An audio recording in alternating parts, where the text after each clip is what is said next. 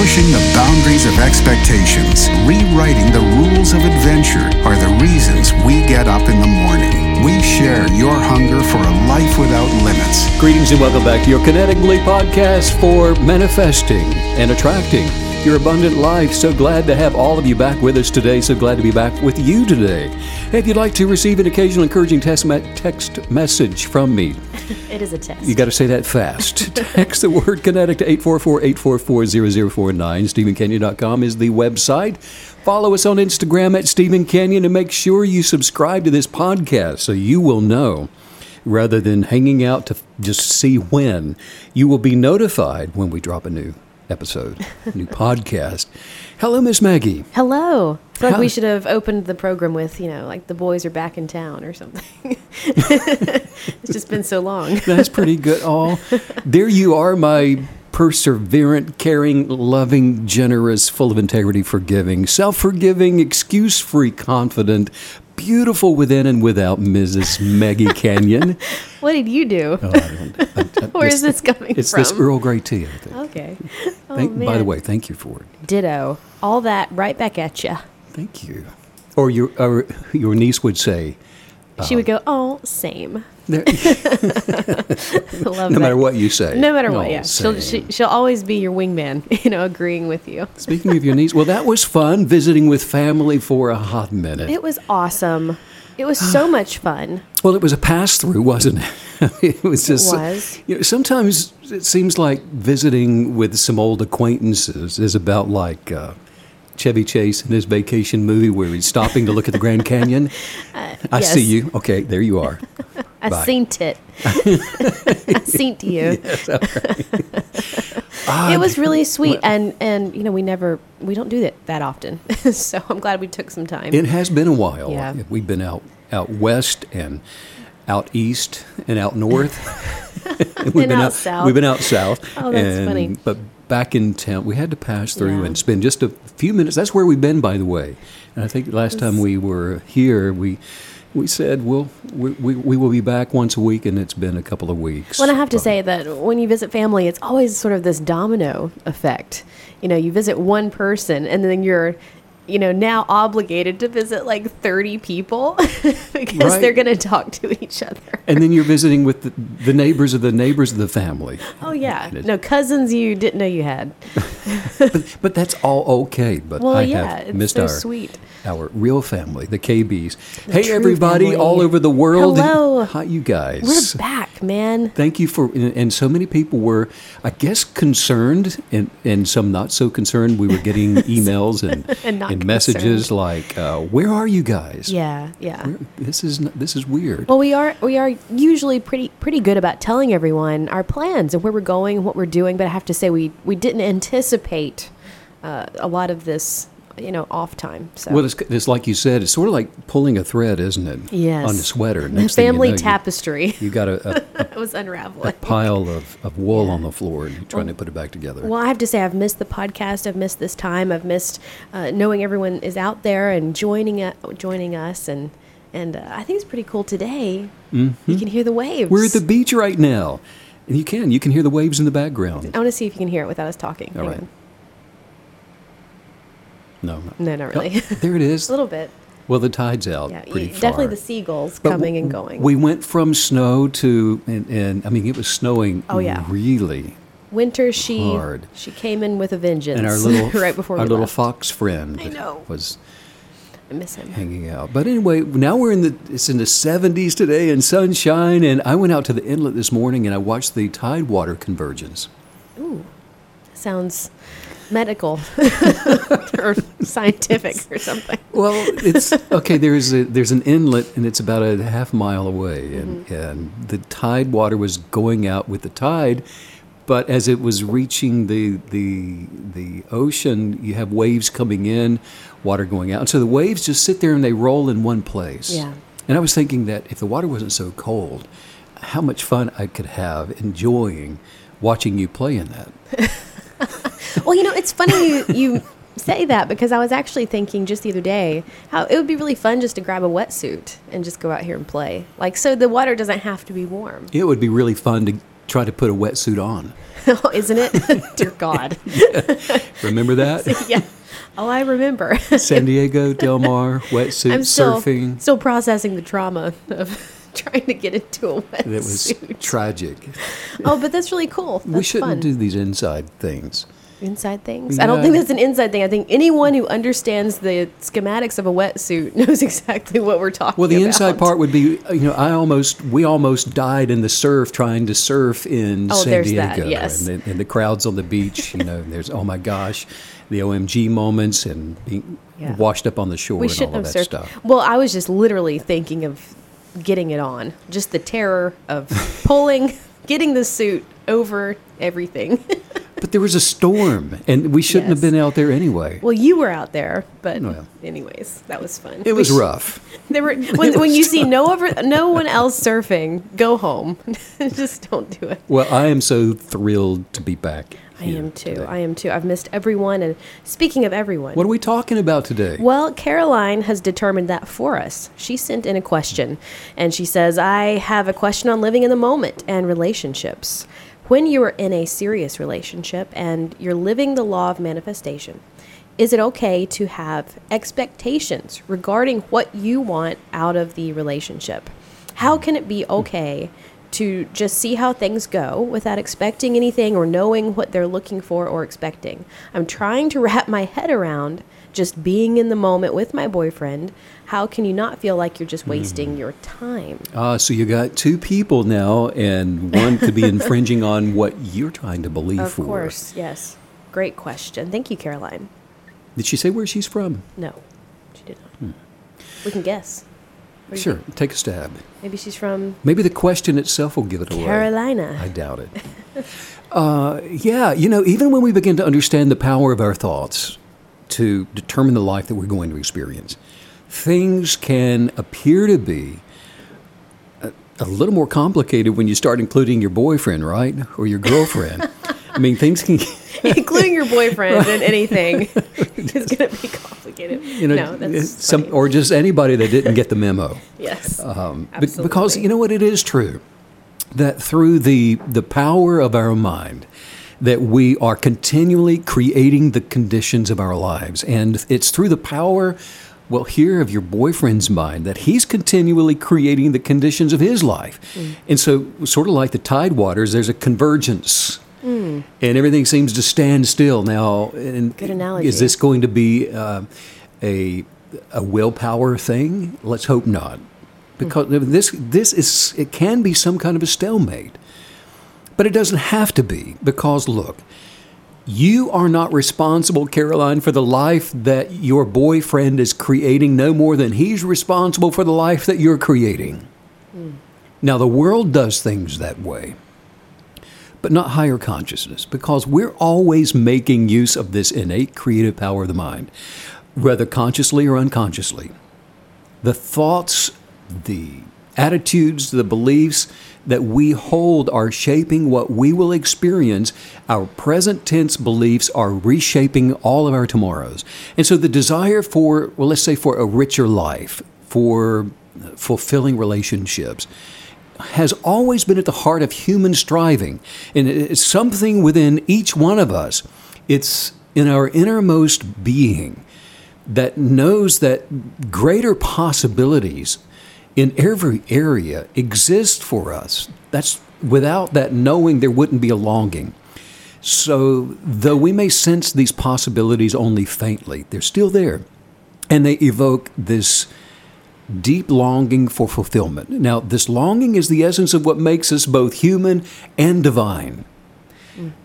To be divine means to possess the power of creativity, to be capable of expansion that is progressive, expansion that is eternal. It's an expansion that never ends, and it continues. And so a feeling of being out of control, which often happens, especially in new relationships. There's the new boyfriend or girlfriend, and they have a desire it's a contradiction to yours. You feel out of control, and it's often what happens when the ego, which identifies with a label of love, enters into a relationship.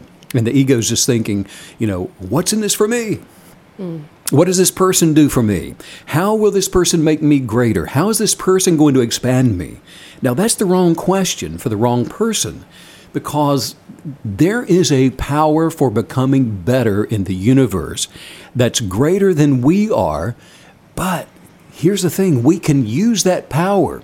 The power is far greater than any of us, but we have use of it. It's kind of like flying a jet airplane. You have the ability to control it, but the plane in of itself has greater thrust, greater power than your own individual ability, but you have use of it. Right. I was counseling a young woman who had fallen in love with someone, and she called her soulmate. And I asked her, I said, well, why do you believe he's your soulmate? And she said, well, he does so much for me. He takes care of me. He's nice to me. He's always bringing me something, some gifts and surprises. He's just perfect for me, Stephen. And I said, well, what do you do for him? And she just sat there with this blank look on her face. Well, in her mind, he was all about her. And now this is typical. Which made him perfect. He was a Prince Charming, right? Yeah. But now this is a typical response for the ego, which is thinking, what's in this for me? It's not that that's an invalid question. It's just that it's incomplete. And when formed by the ego, you see, it's got the wrong me in mind. And I feel like I'm wondering if everything that you're telling us, is this based on, does it need to be based on sort of a precedence of the person that you're in relationship with also understanding kinetic belief, or does this work no matter where your partner is in their belief journey? Absolutely. It does not depend upon your partner being a kinetic believer at all. Wow. Because everything, your life has ultimately everything to do with only you. And then there are others that benefit from it. So for someone who's awakened to their higher being, awakened to their genius of purpose, they know their needs are already met. All their needs. That includes their love life. All their needs are met.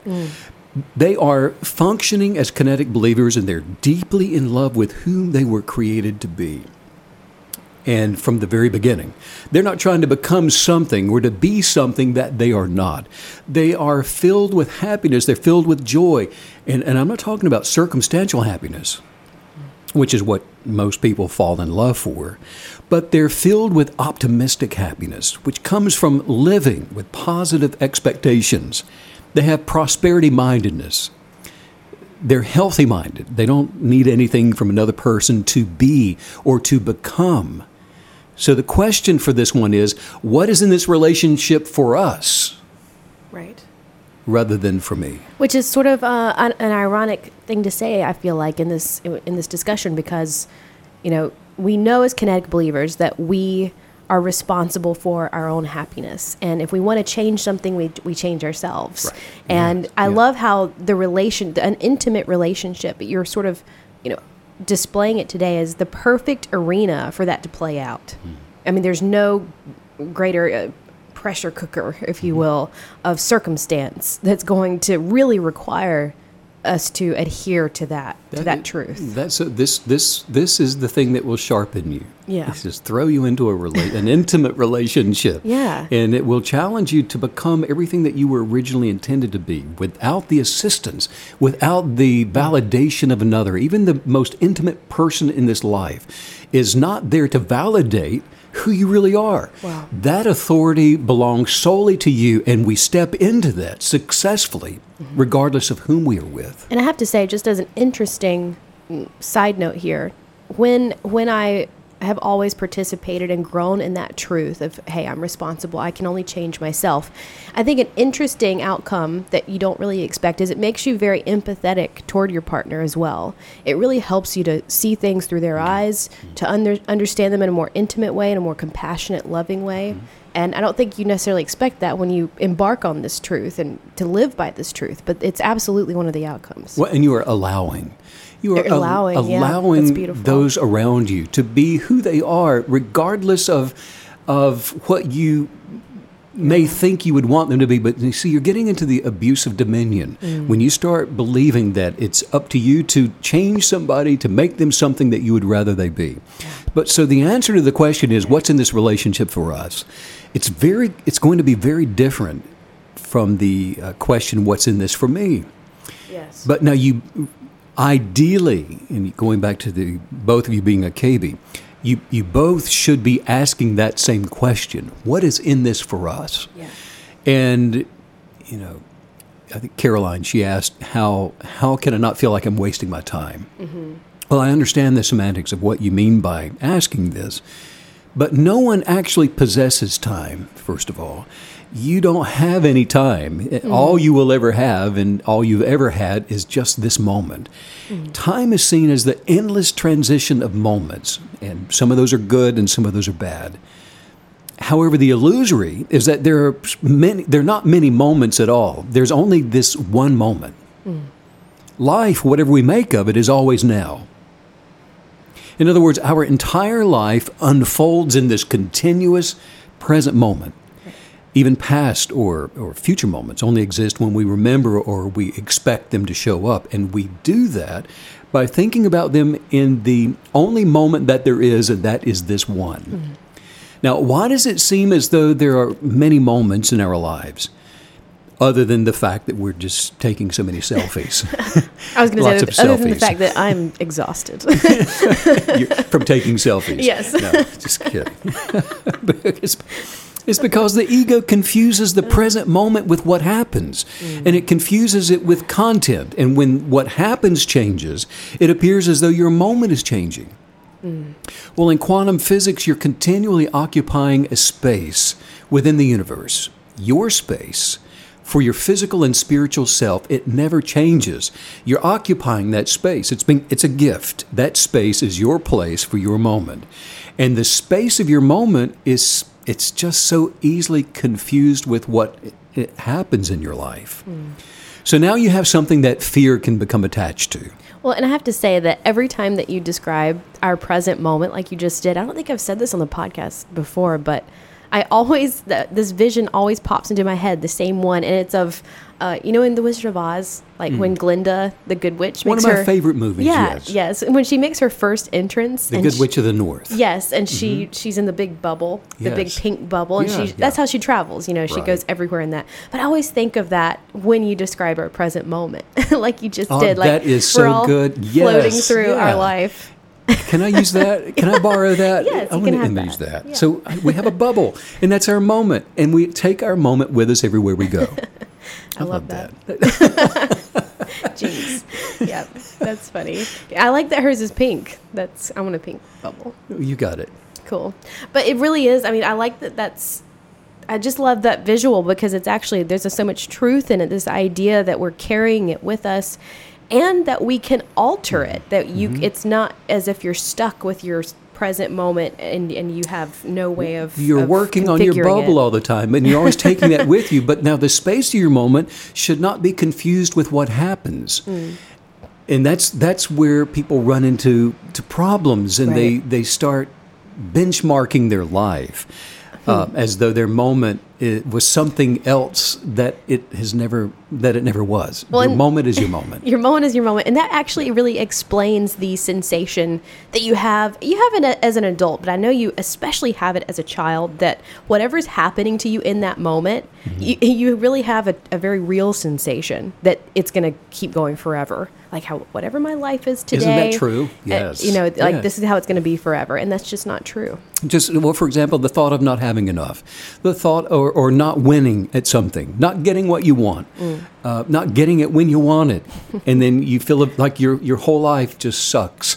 Nothing ever works out for you, and you are confining yourself into an existence as though this is the linear of my time on this earth where things just don't work out for me. And even worse, you start telling everyone that. Well, then you are making it so. Words are things. So the confusion of the present moment with what happens, it's creating the illusion of time and the delusion of the lower state of being. There is a confluence here that's going to require a proper change in perspective, I think, because we cannot deny the reality of time. I mean, it's there. The universe is expanding toward perfected completion, and time is one of the measurements required for that development. In other words, we need to go from one place to another to shop for groceries. we got to get to work. We need to listen to this podcast. You and I need to do the podcast. But we need time to go to school. We need to to learn to paint or to get into shape, to work out. Whatever we do seems like it only appears as though it's going to take some time, right? Yes. Albert Einstein once wrote that people like us who believe in physics know that the distinction between past, present, and future is only a stubbornly persistent illusion. That's all it is. Time, Einstein said, is only an illusion. But now, and that's the paradox, wherever we seem to look, there's plenty of circumstantial evidence for the effects of time. Mold appearing on the strawberries in the refrigerator. My face in a photo compared to my face in a photo taken 25 years ago. Well, what happened to my face?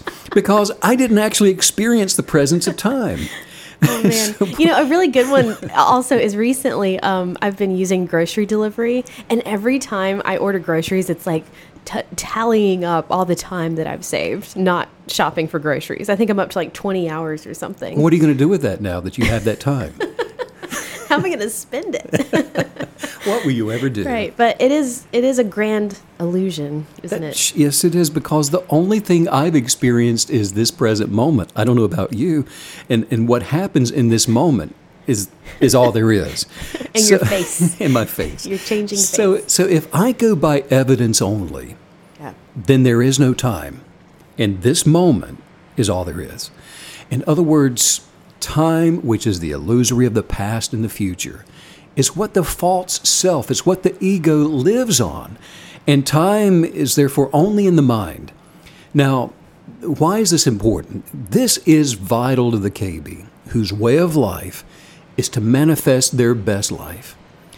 Time is not something that just has an objective existence, some kind of an out there, a place of existence. We realize that time is a mind-made concept, and that's needed for empirical sensory perception. And even though we can't get rid of it for navigating practical purposes, it still remains the biggest obstacle to not knowing ourselves, but also developing these genuine, loving, soulmate kinds of relationships, like it sounds like Caroline may be experiencing. Look at it this way. Time is the horizontal dimension of life, of what we first believe to be reality. And then there's this vertical dimension of depth, which is only accessible to every individual through the universal portal of the present moment.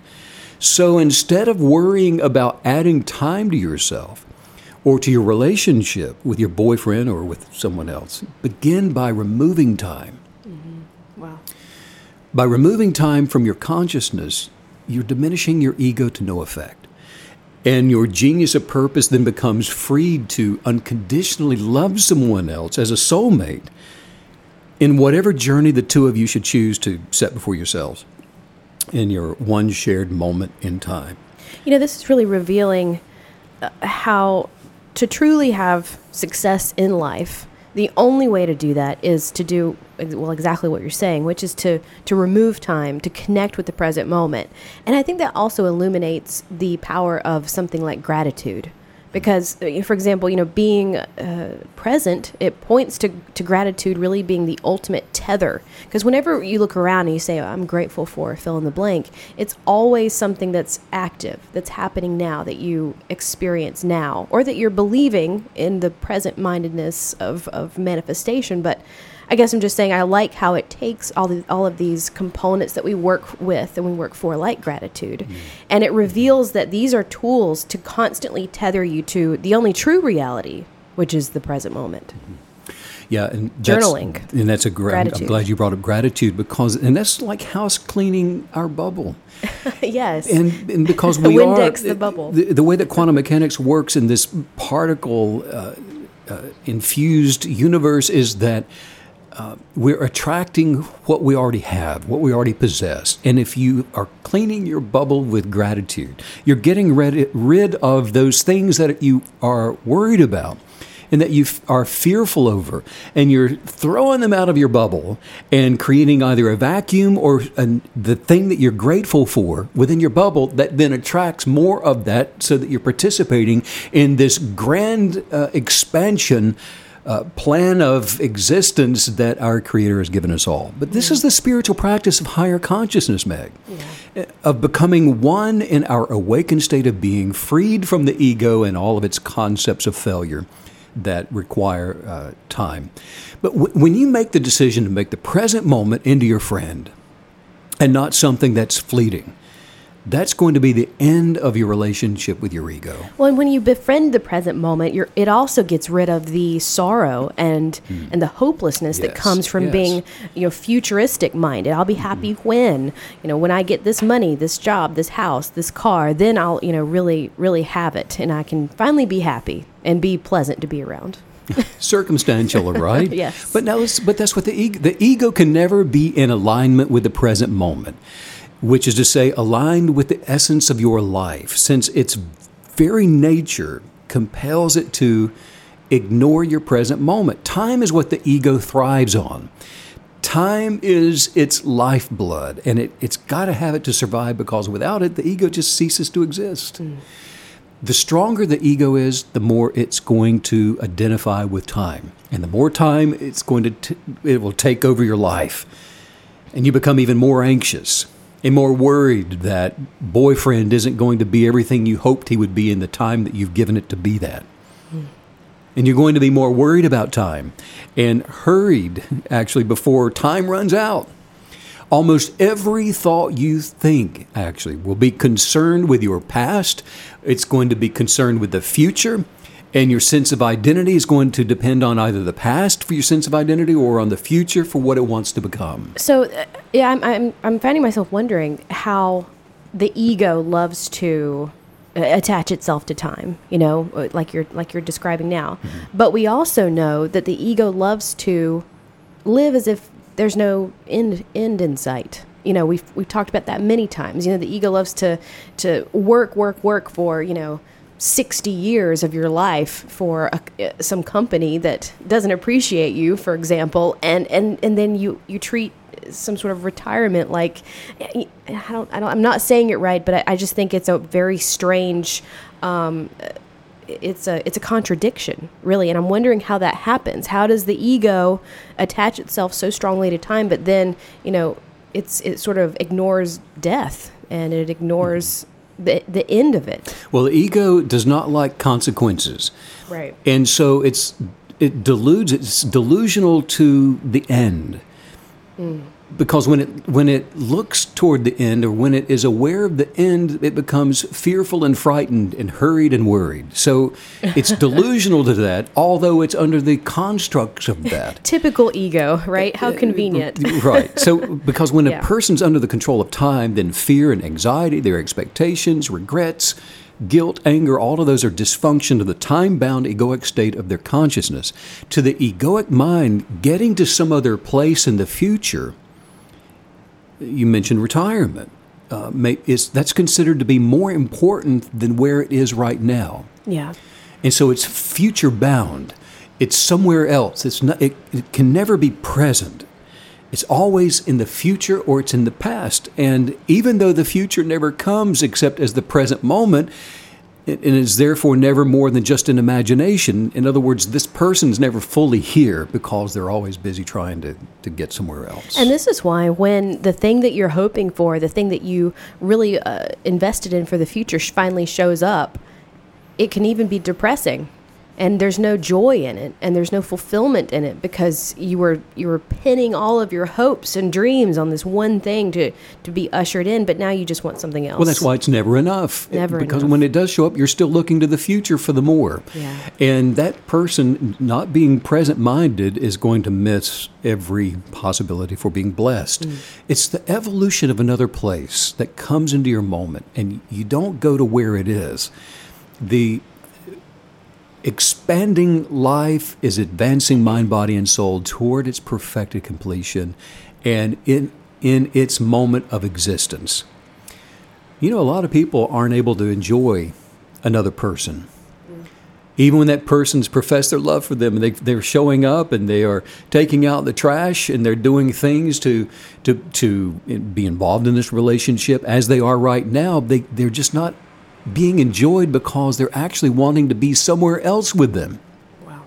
They're wanting that person to be something else, to represent something else, to get them to the other place, to get them to the promised land. Well, and I know that with myself, anytime I've ever experienced self-dissatisfaction, that there is no one that can do anything right. I'm always, I don't do it anymore, but before Kinetic Belief, if I didn't like what I was doing with my life and in my own spirit, I was always projecting that onto someone else. And so they, in turn, could never do anything right either. They're still representing something in the future. And so, and this is where most impatience and frustration and, like you said, dissatisfaction and stress, all of that comes from in relationships, because life for most people, which is actually in this moment, is seen as a problem. This is just a problem that needs to be solved before they can be happy, before they can start really living, or at least that's what they think. Wow. And so what happens is, for every problem that's solved, another one just develops. Right. And as long as the present moment is seen as an obstacle, that, this has to be overcome. And like I told you, I was going to marry this guy and turn him into what I want him to be, and whether he's still a frog. And so now there's never, doesn't seem like there's ever going to be an end to problems, no more than there will ever be an end to your present moment. Well, there can't be, right? I mean, when the ego, that's what the ego's feeding on. And so it's always going to be creating a new problem. You can even talk to someone, and if they're ego bound and bound to that futuristic way of thinking, they'll always be creating new problems and they become even crazier and crazier the better their life gets. So, yes. And so here's the deal. The pleasure that we would achieve, we must first conceive as a kinetic believer. And then once we conceive it, no matter how high the aim may be, even in a relationship, as long as we look forward to it, unwaveringly in our thoughts, it will be realized. Right. And to allow it to come into our shiny, sparkly bubble and to exist along with us. But now what happens when we're not convinced of the power of the creative mind, of our higher consciousness? And most people will think, I'll just be whatever you want me to be in this relationship. I will change according to your expectations. Just to keep the peace, just to keep the whatever. Peace. Yeah. I'll treat you the way you treat me. And if you see me as a problem, then I will be a problem to you. If you treat me as an obstacle, I will be an obstacle to you. And at worst, and this is also very common, the present moment is treated as if it were an enemy. I have to get out of the now. I have to get away from this moment. I've got to get out the door and go somewhere else to get away from what appears to be my life as it is. Like you were saying a few minutes ago, this is the way it's always going to be. Right. So it needs to become something else. And so when you hate what you're doing, when you're not happy with whom you're with, when you complain about your surroundings, when you curse things that are happening or have already happened, or when your internal dialogue consists of, I should have done this, or I shouldn't have done that, when you're blaming and accusing other people, then you're redefining what is, negatively being destructive to what is forming around you. And you're making life into an enemy. And life says, okay, if war is what you want, then war is what you'll get, because you have the authority. External circumstances, life always reflects back to you whatever your inner state is. That's why things and your circumstances are the way that they are. It's reflecting back your inner state. And that's why so many people are continuously immersed in hostilities, Maggie. A vital question that, we ask ourselves is, what is my relationship with the present moment? What is my relationship with this now? And then become quiet to what rises up within to find out the answer. Am I treating my present moment as no more than a means to get somewhere else? Do I see my life as it is now as an obstacle? Am I making my moment into an enemy? Since the present moment is all you ever have, since life is inseparable from this moment, what the question really means is, what is my relationship with my life?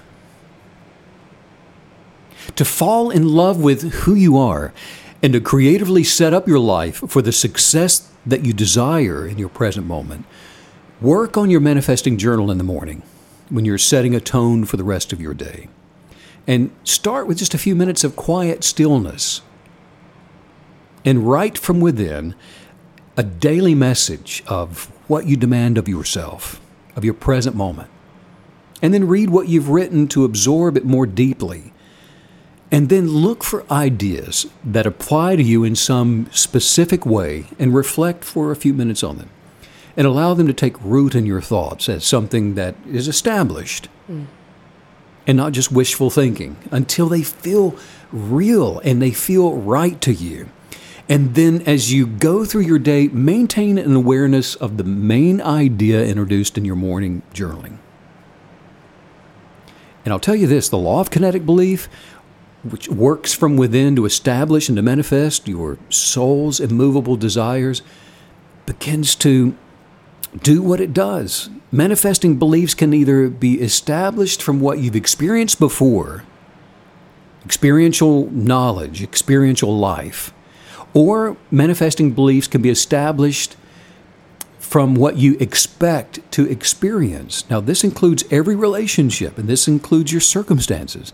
I can hear somebody thinking right now, I just don't think I can do this. Even if I go back and listen to this again, I don't think I can do it. Look, the human spirit was created with the authority to manifest its beliefs, and your human spirit is no less or more than anybody else's. Yes, you're already doing this. Yeah. Whether you think you can or not, you're already doing it. Nobody can opt out of being a believer. Well, I just don't believe that, Steve. Well, you just proved my point. You're a believer. You don't believe that. That's what you believe. That's what you believe. Belief is the word that we use for attracting what we are. And every human being was also created with dominion, which is the sovereignty of control over other things. And so what the ego wants to do is to use the creative dominion that it has to control other people, to control the boyfriend and the girlfriend and the kids and the parents, whatever. And this is where people become broken. And somebody starts thinking, well, I don't think I can do this. This is the lower state of your being in the broken way of it relating with this world, of it relating with this podcast, of it relating with yourself. And the wrong use of dominion will lead to strife. You're trying to control other people, so it leads to bitterness, and it leads to anger, and it manifests emotional distresses, and it will attract and manifest war and every negative issue of life. The ego is filtering opportunities with what it thinks that it needs, and then it reasons with ways to take it rather than create it. Well, and now we understand why journaling is so vital, because, and not just journaling, but doing it every single day, setting that precedent in the morning, every morning, because yes, we're already believing, however, we have to do some reprogramming, because we're quite literally taking what we used to put off into the future, if it's a positive, and we have to reframe all of that as if it's now part of our present moment. And I think that's something that trips up a lot of people. I know I had some trouble with that in the beginning. Just being able to even develop the proper vocabulary that allows you to take a passion, an idea, something that you want to see show up today, and to draw it into your present moment without attaching words, futuristic words to it. Because we always think, I want this, and I'm going to have fill in the blank. But we have to, the journaling allows us to very succinctly parse our words and our vocabulary and our beliefs into this depth of understanding where everything is now functioning properly in the present moment. But that doesn't just come easily. It really does require a level of it's a new way of talking. It's a new way of thinking. It's a new way of, even if you're being super positive and you say, I want a speedboat. Okay, well, if you keep wanting it, you never have it. So, I have a speedboat in my bubble, whatever that is. But that does take effort, consistency, persistence. That is, you just opened up a big can of amazingness. You opened a big can of amazingness. But It does take reprogramming because we are programmed in a negative environment, in a negative world with negative language and negative words. And we speak in emphatics. And you ordered a car off of Carvana and it's 3 weeks late. And so you pick up the phone and you call somebody and you say, everything is always going wrong. Well, it's emphatically negative. But it's a habitual way of speaking that's destructive to your life. Or if you say you want the speedboat. Well, why do you want the speedboat? So I can run drugs. Oh, jeez. So I can get cocaine off the shore here out to another boat and make $1 million. We got this screwed up concept of many. We don't, and I should not speak in fact. We don't have a screwed up concept, but you see, it's their motives and the habitual way of life and the habits that we bring. It's the habitual way of life. That's what trips you up, because it can be something as innocent as just saying, I'm going to have instead of I have. That's right. And that can completely undermine all the work. Well, the first is wishful thinking, which does nothing. Yes. Wishful thinking is just that. It's only wishful. And for me, I can't do that if I don't journal it. So putting pen to paper, it forces you to articulate things properly. And the power of our words, it's the greatest power in the universe. And so we have to treat it thusly. You say things without seeing what you're saying. It's like learning, taking elocution. And people I've heard this so many times from someone who hears themselves recorded speaking. And they get, gosh, that doesn't sound like me. That sounds terrible. Turn it off. And you're like, that sounds exactly like you. Actually. Got good news for you. Megan. Great news. You sound like that. You do sound like that. But that's what, we can't see it until we see it. You can't hear it until you hear it. And journaling enables you to see the way that you speak and the way that you imagine in your present tense moment of now being grateful. And seeing how you actually say things, because it does matter. Words are things. You are creating. We create with the words that we speak. Yes. And somebody says, well, I'm just sick and tired of hearing that. Well, what did you just say? You're sick. Right. I'm not going to agree with you because of the power of agreement, but you're attracting sickness into your body when you flippantly say something that you were programmed many years ago, maybe growing up, just to say as a way of speech, I'm sick and tired. You're creating the life that you're experiencing by the word that you're saying. Well, and what you just said, that really gave us a huge truth to adhere to, reminding ourselves that the universe and the process of manifestation is, in a sense, a legalistic one. It is what you say. And it's not, you can't just go around saying, well, I didn't mean that, or I didn't mean this, or I didn't mean that. No, it's what we say. And we have to wrap our heads around the power that we have, because it's been undermined for so long by the ego. We have to talk ourselves into this idea that, look, we do have this limitless creative power. Authority is legalistic. And when our ego identifies with negative labels like we're talking about, that negative labels that we think we are or things that we say that we are determining what matters to us in this life. And when I say what matters, I'm talking about specifically what forms in our life. We're determining what will form in our life. And whatever we think matters, whatever we think forms, we have the power it has the power then to emotionally bless us or emotionally disturb us. You can use this example to find out how intimately you know yourself. What's important to you is not necessarily what you believe, but what your words and your actions and your reactions reveal to be important to you. Meg, you and I were having a conversation the other day about the natural systems of nature.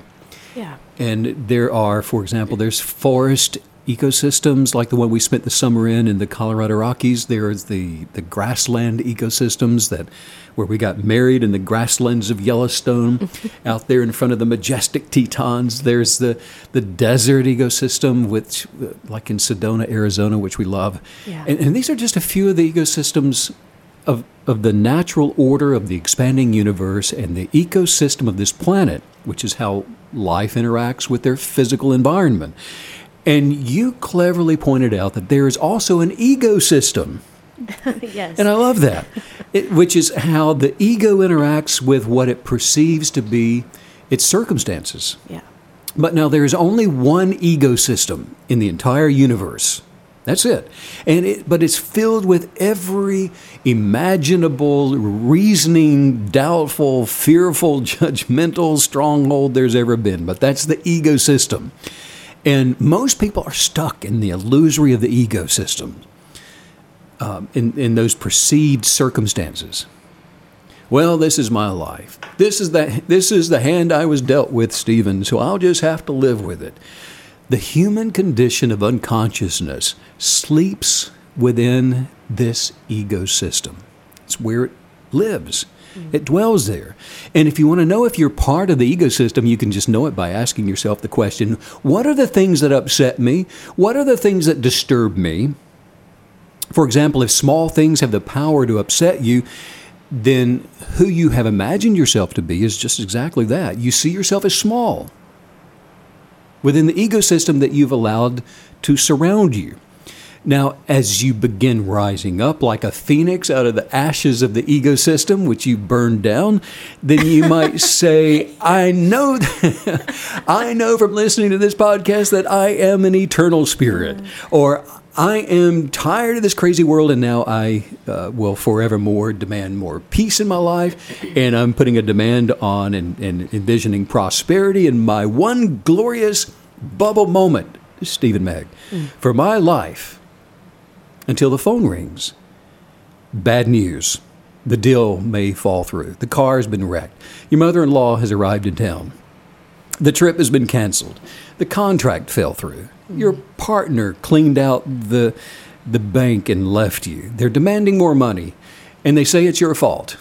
Suddenly there's this surge of anger, and this stress begins to rise up on the inside of you, and you say, well, now I've had it. That is it. Turn that podcast off. I can't take any more of this. And you accuse, and you go on the blame attack, Yes. and you're defending yourself, and you justify yourself and your ego, and it's all happening on autopilot. It's all just habit. Something is obviously much more important to your ecosystem now than the inner peace that you were manifesting just a moment ago. The money, the contract, the deal, the car, the threat of loss you are communicating that they are more important to you. To whom? To the eternal spirit that you said you were a few minutes ago. I can just hear some bratty person. Where's that eternal spirit you were talking about, huh? You heard yourself. Yes, I heard me talking to me. But it is interesting. I love the idea of seeing the ego as having a system and as an ecosystem, because an ecosystem, it's all about survival, right? So a balanced ecosystem is really about the survival of life within that system. And so I think it's important to understand, and in order to make this leap into a life of kinetic belief, you have to acknowledge that, look, this is the way I've been living. And I do see that I know how to live this way, and I was surviving that way. It's all about survival. And sometimes I think in life it's hard to get out of that mindset of you'd rather just live with, the devil, And so that's the ego system. Right. I know how this functions. I know how manipulation works, and I'm doing okay.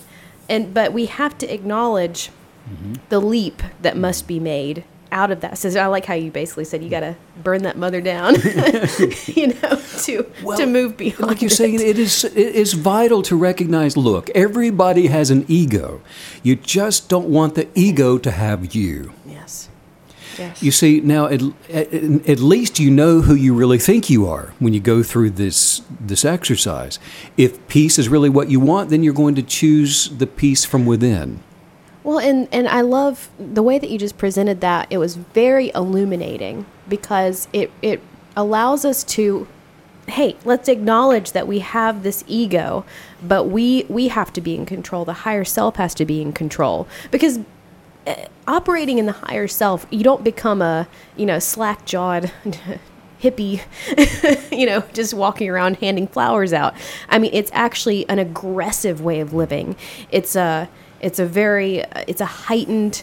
I don't want to say it's warfare, but you are overcoming so much to live, and you're overcoming that base self, And It's you're intentional. It's intentional. You're an intentional hippie, intentionally handing out flowers. Heck yeah. You're not slack-jawed in this, unless you're intentionally Yes. slack-jawed.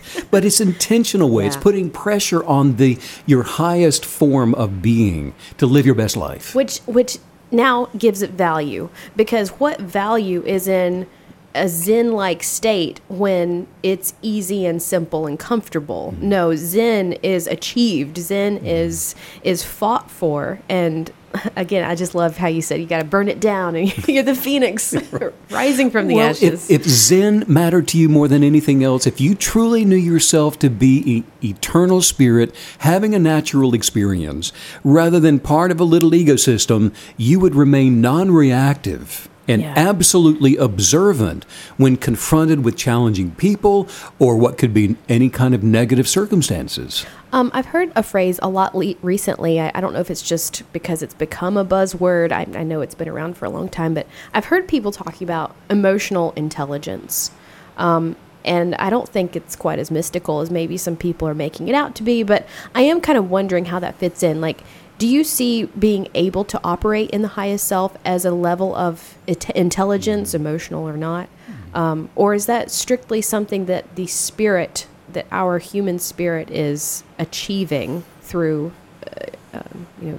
going after it? Well, intelligence is intentional. An intentional spiritual life, an intentional a life of integrity, an intentional emotional life. It's intentional. And it is operating with a kinetic belief that's not movable from negative good. experiences or things that you could perceive to Yeah. be a negative challenge. And how important to redefine intelligence as what you just said, because, I mean, people love to think, well, I didn't test very well in the 6th grade, so I lack intelligence, and that's just not the it. case. That's not it at all. No, you would immediately deflect a situation by allowing it to be what it is, for example, and by not accepting it to be what you are, and thus you become free from it rather than identified with it, which is an intentional way of perceiving the illusion of something that could be an obstruction to your best life. Intelligence is intentional. I'm writing that down. I think that is that's very cool. That's a very cool way to understand our intelligence and to even see ourselves. Now we become the master of our genius of purpose by intentionally observing it. Then from out of our observation of the situations in our life comes a response from higher consciousness now. We are here to observe these things as they take place in our lives and then intentionally come up with a reaction that could just be remaining stayed in our desire and purposeful way of manifesting the lives that we choose to experience. Who is the one that can observe from higher consciousness? And we're talking about observation. Who is it? When we're observing something from higher consciousness, I am that I am. And knowledge of this sets someone free from anything that would be a hindrance. We are not who we think we are. The person that thinks they are would not be responding to the question, who are you, with some kind of a title. Something interesting I've noticed is that the universe always makes sure that we cannot fool ourselves for very long about who we really think we are by showing us what really matters to us. Mm-hmm. How you react, for example, to boyfriends and how you react to girlfriends and people and situations, especially when challenges show up, is the best indicator of how deeply you really do know yourself. Because, look, the more limited ecosystem view that you have of yourself, the more you're going to focus on and react to the negative limitations, to the unconsciousness, the sound asleep condition in other people. That negative way of existence, that lower state of being in other people, causes you to react when you have a ecosystem view of yourself. And so their issues, or what you perceive as their problems and their faults and their inadequacies, all of that stuff becomes your identity. And now this means that you're going to see the ecosystem in them, and then by observing their ecosystem and identifying with that, you're strengthening the ecosystem within yourself, and then you're both just a couple of cacti out in the desert as far as you're concerned. It's interesting, too, because ecosystems are notoriously fragile, not necessarily in that they'll just cease to exist, but in their evolution. You can cause them to change. I think you and I read an article one time. It was fascinating, and I don't remember the exact specifics of it, but it was basically saying that because they reintroduced wolves to Yellowstone, all the rivers were like 12 inches lower. And they explained But that's a thumbnail, but yes. like the chain of events that Yes. occurred to make that happen. And you're just describing our interactions with other ecosystems of other people.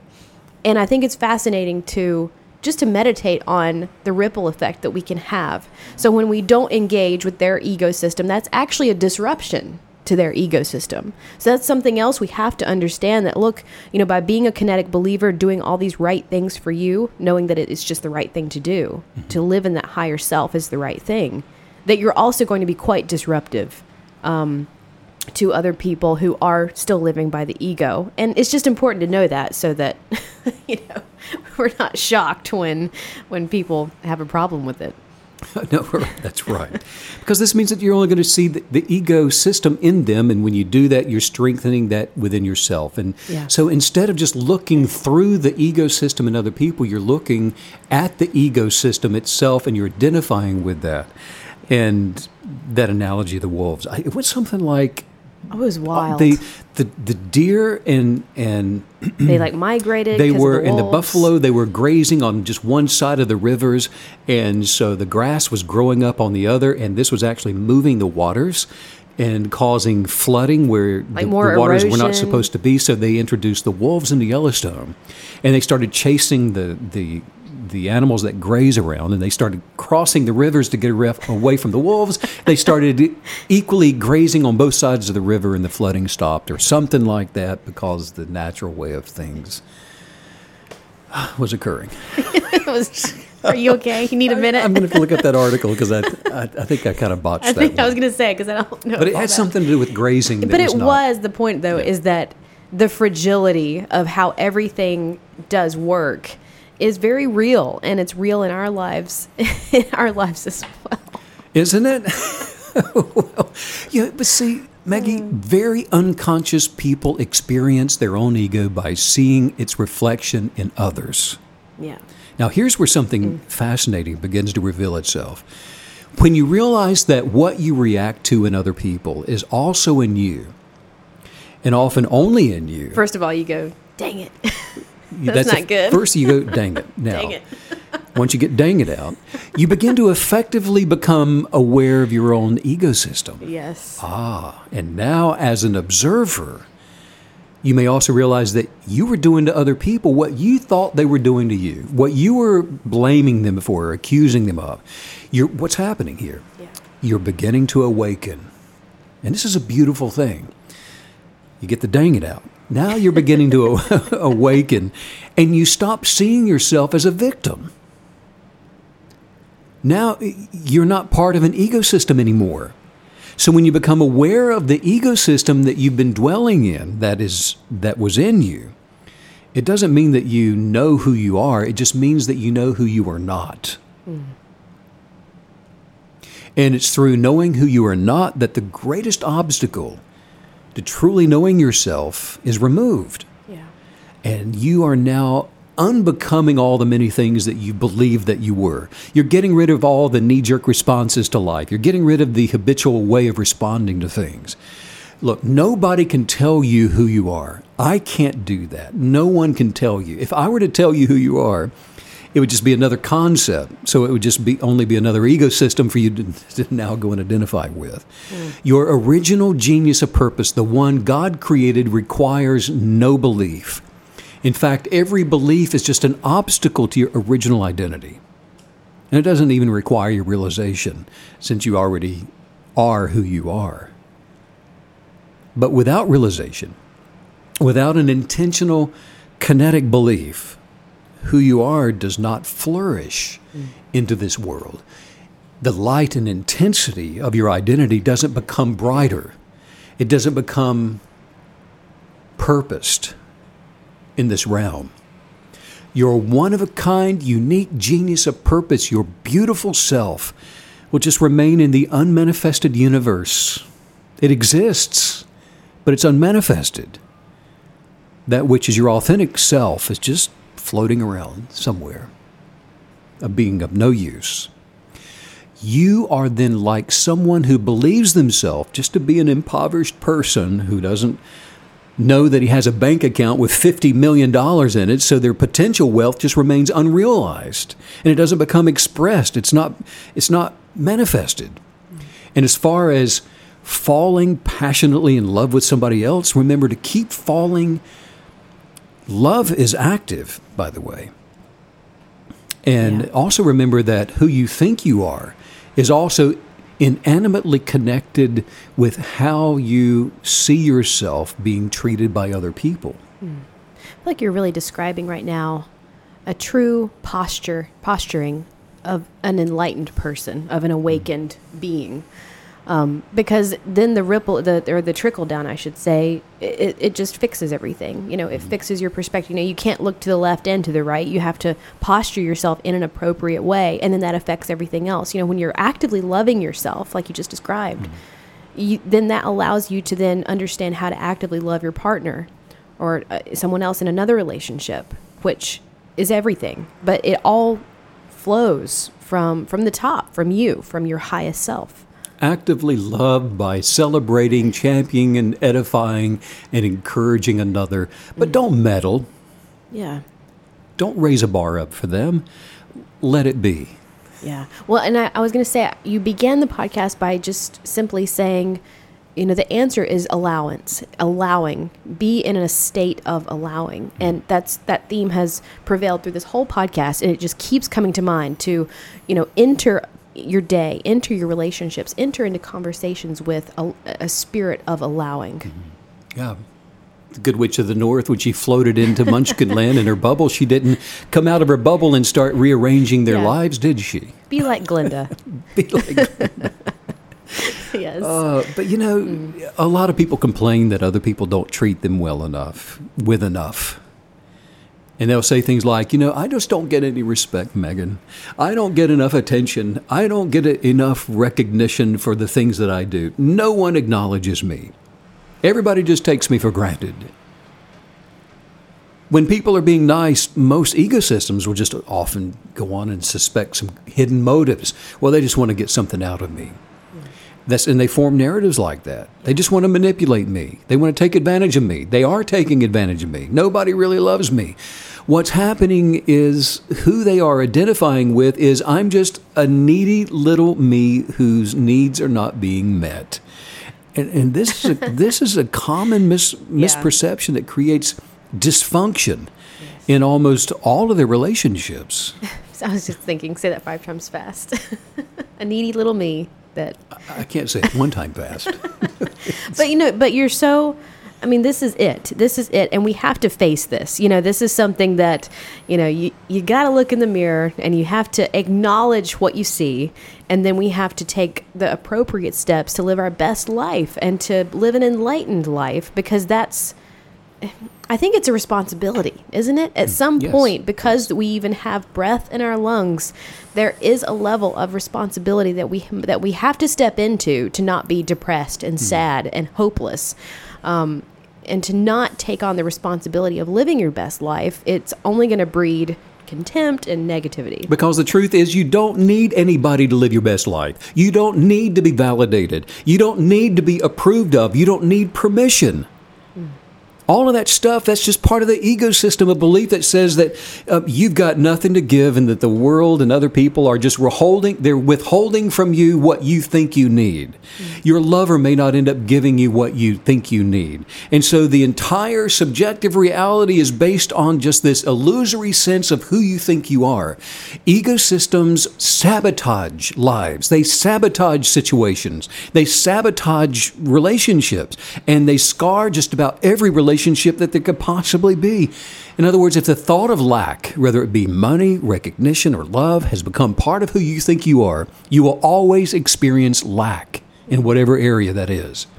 Rather than acknowledge the good that is already your identity, that is already your genius, that you came into the natural with, that makes you who you are, all you're going to see is lack. Gratefully acknowledging the good that is already in your life, that is the foundation for manifesting all abundance. And another way of saying this is that whatever you think the world is withholding from you, you are withholding from this world. You're withholding it because deep down you think that you are insignificant and that you've got nothing to give. Whatever you think the universe is withholding from you, be it praise, appreciation, money, love, whatever it is, find a way to give it. And if you're not sure how, then just act like you have it to give and manifest it into your life. The law of reciprocity, it assures that after we start giving, we start receiving. And this is the principle of first things first. This is the law of creation, and it's, you could call it seed, time, and harvest. You cannot receive what you don't give. You cannot harvest what you do not sow. In other words, in quantum mechanics, within the natural order of creation, outflow determines inflow. Wow. Whatever you think the world, or whatever you think someone else is withholding from you, you already have it. But unless you allow it to flow out of you, you won't even know that you have it. And this includes prosperity. It includes abundance. It includes love. You know, Jesus talked about the power of creation being released through our willingness to be an expression of higher source provision. And when he said, give and it will be given to you, good measure, pressed down, shaken together, running over, will be put into your lap. The source of all abundance, of every good thing and every loving relationship is not outside of you. It's not somewhere else. Now, the expanding mind and body and soul unto every good thing is part of who we are. The fullness of life, that's within every breath. It's within every step. And it's the acknowledgement, though, of that abundance that is all around us that awakens the dormant abundance within us. Let it flow out. Put pressure on it. You are the determining witness to let it flow out. And when you smile at a stranger, just that smile at a stranger is an outflow of positive energy, and you become a giver. I was running on the beach yesterday, and I passed an elderly gentleman who was walking as fast as he could. He's going in the other direction. And I was walking as fast as I could in the other direction. And, but he was a bit hunched over, uncomfortably, you could tell. But he was still going just as fast as he could, Meg. And I smiled at him, and I gave him a thumbs up. You know, way to go. Good effort. You go, dude. And about 45 minutes later, on my way back, I passed him again. But this time he was with whom I believed to be his wife. Could have been his girlfriend. May have been his daughter. But he Who knows? It was somebody else. Yeah. But he pointed me out to her, and they both smiled and they waved really big at me. And an outflow of positive energy, here it was 45 minutes later, was still working in his life. And it was now being returned to me. Wow. An interaction of positivity. Ask yourself often, what can I give here? How can I be of service to this person? How can I be of a positive benefit to this situation? You don't need to own anything to feel abundant.